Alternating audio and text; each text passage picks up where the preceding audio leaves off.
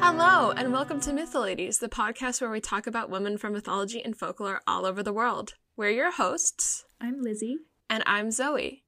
And Lizzie, who are we talking about today?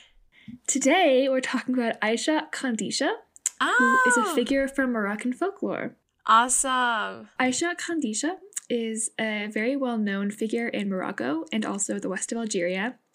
She's a jinniya, or a female jinn, which is a supernatural creature from Islamic mythology and theology, who is said to possess and kill men. Awesome. She is recognized by her feet, which are that of a camel or goat. Ooh. Sometimes she's called by a nickname, such as Lala Aisha, which means Lady Aisha, Aisha Sudaniya, which means Sudaniya is like a Sudanese woman, and Aisha Lignawiya, which the Gnawa are a Moroccan ethnic group. Or Aisha La Contessa, and these are said in order to avoid directly naming her. Oh, yeah, that makes a ton of sense. Yeah, so there's many different stories about her, as they have been told orally. She has many different names and different origins, some saying she's Portuguese, some Amazigh, and some Sudanese. Okay. There are also many variations in all the different sources that I found. Oh, awesome. Yeah, so the first, and I think one of the more popular accounts, so it says that Aisha was a beautiful woman who lived near Al-Jadida, which was a city occupied by the Portuguese. One day, the Portuguese came to her village on a day where she wasn't home and killed her whole family. Oh, no. One account says that this young woman helped to defeat the Portuguese invaders with a technique that consisted of using charms to attract soldiers who would then be killed by her accomplices. She was then punished by the colonizers who killed her entire family and her fiancé. Oh, wow. Yes, so when she got back, she found everyone dead. She cried all day and night until she turned into a jinniya. Oh, okay. So again, the crying thing. Exactly, we see that so many times. The transformative power of women crying. Exactly. So when Aisha realized that crying wouldn't get her anywhere, she decided to get revenge upon the Portuguese who killed her family. Awesome. Every night, she would appear in front of one of the Portuguese generals as a beautiful woman to seduce them, and as they would approach her, she would kill them. Ah. This continued as she killed a man every night until she took revenge on all the people who killed her family. After she killed all the men, they started to call her Aisha Khandisha, but we'll talk about the name a little bit later. Okay. So other villages, once they saw what Aisha did, motivated themselves as well to fight against the Portuguese, and this fight spread throughout all of Morocco. Awesome. Once Aisha turned into a jinniya, she had multiple names such as Aisha al-Bahriya, which means Aisha of the sea, and Aisha Jabliya, which means Aisha of the mountains. People come to see her to this day to bring her gifts, as some people feared her, as they said she would possess men and women, but mostly men, some even saying that they would get sick because of her. Oh, that's interesting. Because she's both like a positive spirit and a negative spirit. Yeah, but like it seems like she's mainly a positive spirit for the people, actually the actual Moroccans, and just negative for the Portuguese. But well, it's a bit debatable. I would say she's much more negative to the people of Morocco, at least like in a modern day way, because we'll see. Okay. So it said that if Aisha liked a man, she would appear as a gorgeous woman to seduce him. She would especially seduce drivers in the night and would appear as a hitchhiker, and most people would not realize it was her, and she would kill the drivers during the night or cause an accident. Awesome. I love a good hitchhiking lady. Right? Aisha would also possess the men she liked and would stop them from getting married, etc.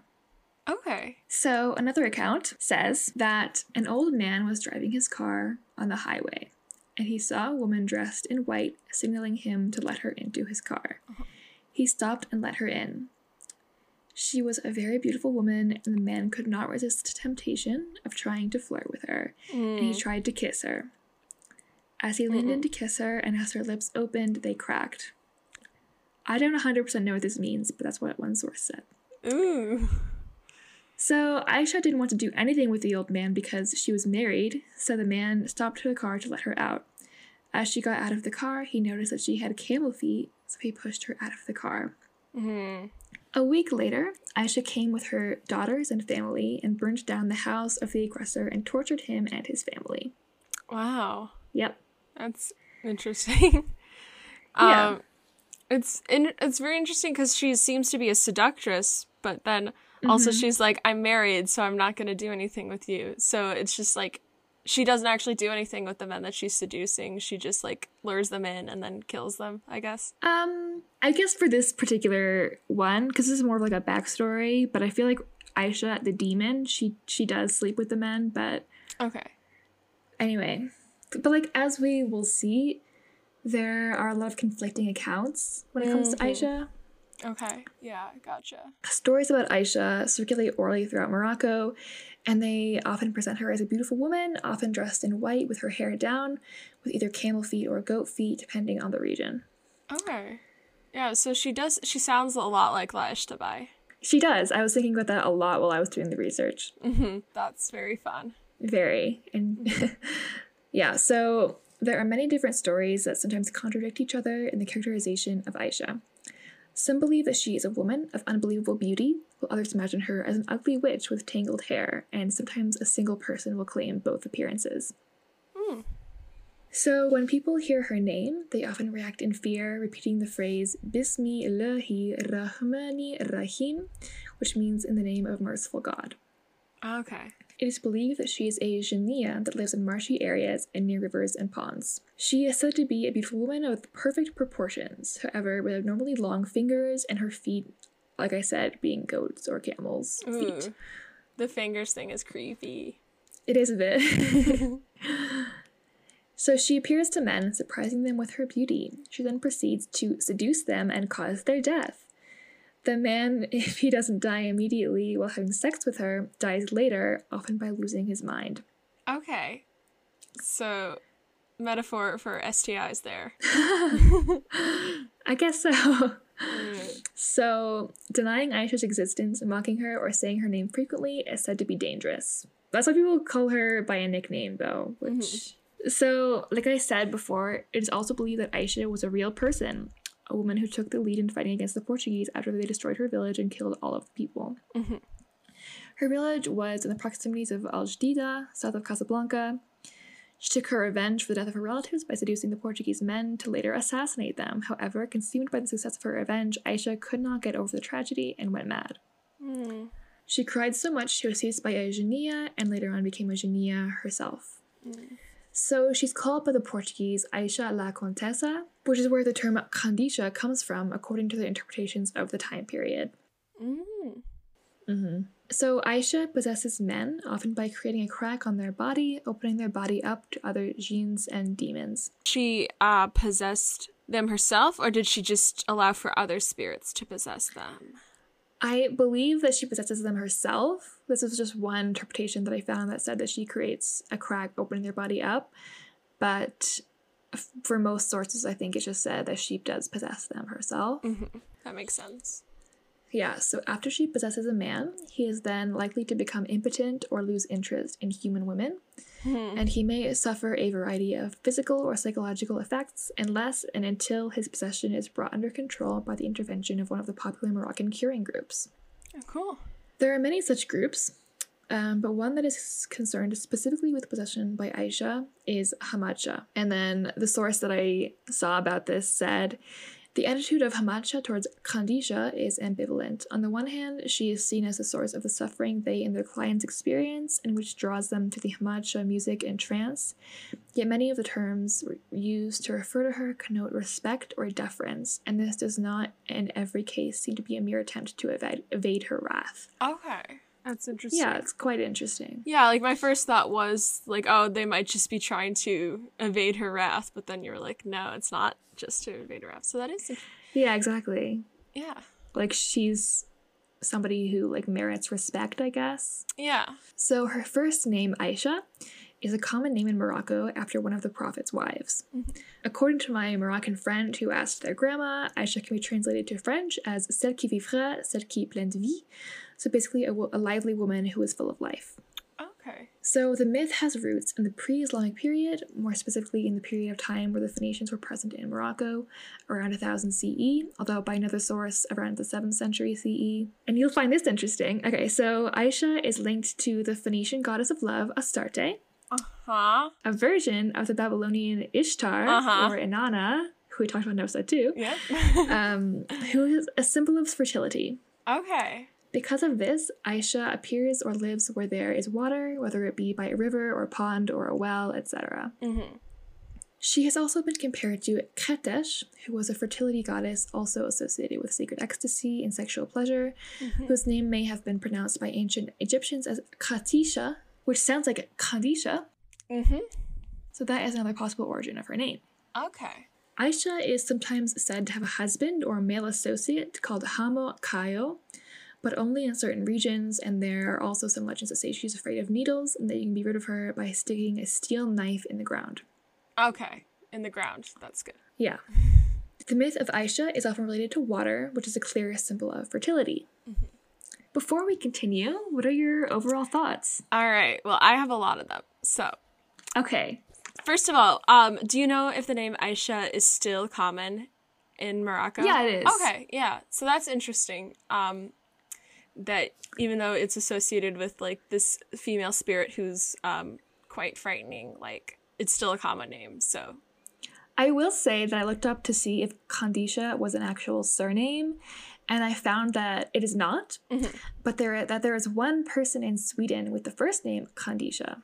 Oh, well, hello them. Yeah, and I told our Moroccan friend, and they were like, I wonder if they know if that their name scares Moroccan children. That's really funny. My other thoughts, she kind of reminds me of Erzulie Dantour. Oh. Because of the Portuguese. Yes. So because she was sort of a symbol that inspired people to fight against their colonial oppressors and drive them out. And so as Erzulie Dantour is credited with being an inspiration for the Haitian Revolution, it seems that Aisha was the inspired her village and other people in Morocco to drive out the Portuguese. So I thought that was really cool. And then also Erzulie Dantour does have some reputation for being pretty vengeful and a little scary at times, though not to the extent that Aisha does. But like, I thought that was also interesting. I think that the association with the ancient fertility goddesses is very interesting. It is. And basically, it seems a lot of this myth does sort of demonize sex and sexuality a lot. Because it is like this woman, this evil seductress woman will seduce you, and either like you'll die in the act, or you'll die after, or you'll grow impotent and lose interest in women, which is like another thing. And it sort of seems to like, demonize the act of having sex. And then her association with like goddesses of sexuality like Ishtar and Astarte is interesting because those goddesses were quite venerated and respected, and sexuality was a large part of their worship. And so part of me wonders if like there are some other later influences coming in and twisting the worship of those goddesses and the memories of those goddesses into like a more malevolent force. Similar to the possibility of the origins of La Eshtabai and the Spanish colonizers. Interesting. Yeah, I have no idea. I did come across something that said basically that Aisha can be a benevolent figure. So I talked to our Moroccan friend, and they were like, I've never heard that before. Like, I wonder if it's much older. Like, I wonder if it comes from like a different region, that maybe back in the day in certain places, Aisha actually was considered a more benevolent figure in some ways. So you never know. Yeah, and it's very interesting because like like I said at the beginning, I thought she would seem like a more benevolent figure because she had this very important role of driving out like the Portuguese colonizers. But then it seems that she turns on the people that she helped, and now she's like hurting them as well, or is harmful to them as well. Whereas like Erzulie Dantour fought in the Haitian Revolution, and like she is vengeful, but she's only vengeful towards specific people. She has a purpose. It's not just like she hurts people. She's not just after like hurting people and that sort of thing. Mm-hmm. And so I just think that's like an interesting development in her story, and that like she's not really there for anyone, it seems, despite like the origins that make it seem like she's there. Mm-hmm. And then that makes me wonder about like what message we're supposed to take about like the expulsion of Portuguese colonizers from Morocco. Interesting. Although that could be... I hadn't thought about that. This is not a period of time I know this is not an area I know a lot about, but it's like a thought. Yeah, I get that. Mm-hmm. But yeah, those are like my main thoughts. Okay, so I don't know if this will surprise you or not, but there have been attempts to reclaim Aisha by some feminist movements as a symbol of subversive feminine power. That makes a lot of sense. Yes, it really does. So there were several sources that I found that analyzed Aisha through this lens, comparing her with other goddesses and legendary figures that were also demonized by men, such as sirens, succubi, Cleopatra, Isis from Egyptian mythology, and Dido, the legendary Phoenician queen of Carthage, as well as Joan of Arc, as these are all examples of women demonized for their power or sexuality. Yeah. She has also been compared to La Llorona, presumably because of their backstories. They both deal with loss and grieving.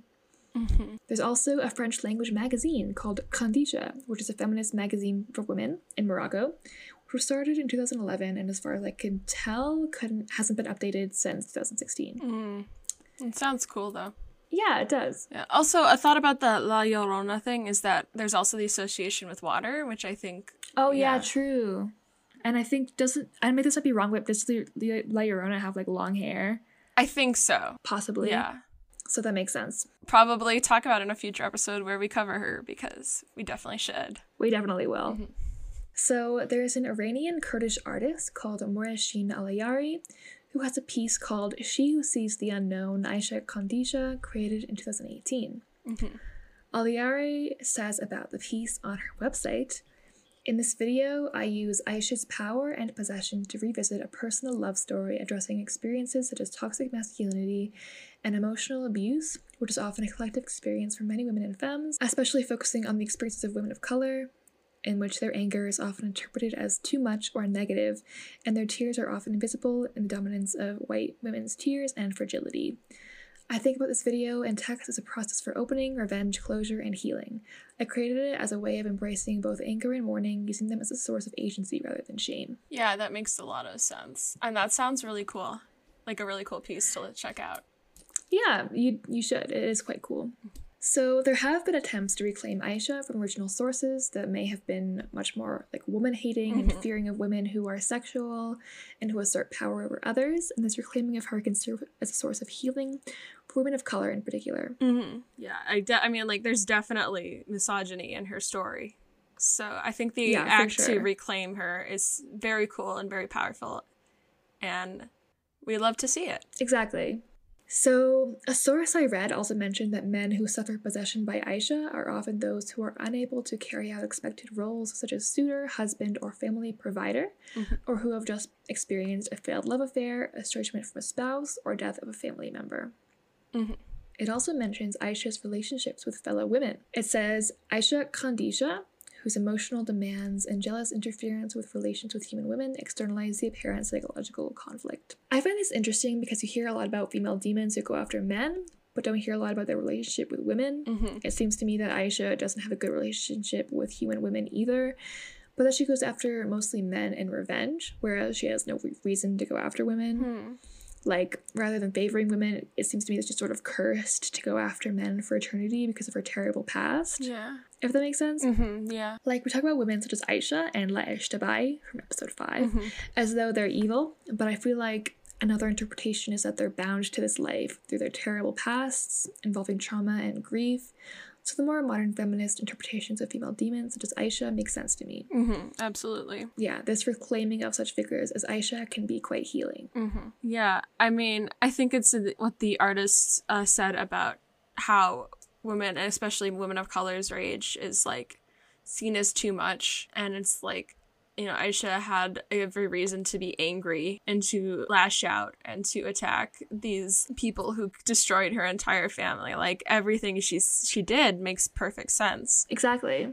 Yeah, like her backstories actually are quite sympathetic, I feel like. Yeah, absolutely. And then like the later stories, I feel, are a lot less sympathetic to her. And so I think that change is interesting, whether there was like an original story and then that was like people took it, like adopted it and like told new stories and like came up with ideas that were more like sort of more misogynistic and reflected like patriarchal cultural values, or like, I don't know, I just think that the change from like a backstory which like really makes sense and is quite like powerful and like shows like a really important woman who really like is working to like free herself and her people from these oppressors, and then just turns her into this like demon who hurts and kills people. Yeah. Another thing that came across in my notes was that often there are stories, like real stories, about Aisha appearing to Moroccan people, but they're often like a third party, like, oh, my cousin saw Aisha, that sort of thing. Yeah, I was wondering, like, for a few of the women that I've researched, I've kind of tried to like look on Reddit and be like, are there any like encounters that I can find where people are like, oh, I saw her and I barely escaped with my life or whatever. And like the story of Aisha sounds like something where there'd be stories like that, because she's yeah, there definitely are, because she's like a folklore character and she's also kind of like an urban legend, it seems. Yeah, she's definitely like, she's super, super well known in Morocco. Like, she's just like universally feared. Like, she's a story you tell to children to scare them, you know? Yeah. And like, it's still very present today, right? Yes. So like, I assume you probably wouldn't want to go around saying her name in Morocco. No, I think not. Yeah. Which, in that sense, she kind of reminded me just a little bit of Oiwa, just because of that whole, like, she wants to be respected. You don't have to, like, you don't want to say her name too many times, like, that sort of thing. Yeah, I mean, I was sort of thinking that. I was like, Lizzie, you're always telling us about these women who are, like, kind of don't like being talked about too much. And now here we are talking about them, like... Whoops. Yeah. Well, she's cool, so... Yeah, she is cool. I also think it's very cool that she has, like, she might have camel feet. Yes. I think that's, like, a very cool, distinctive feature.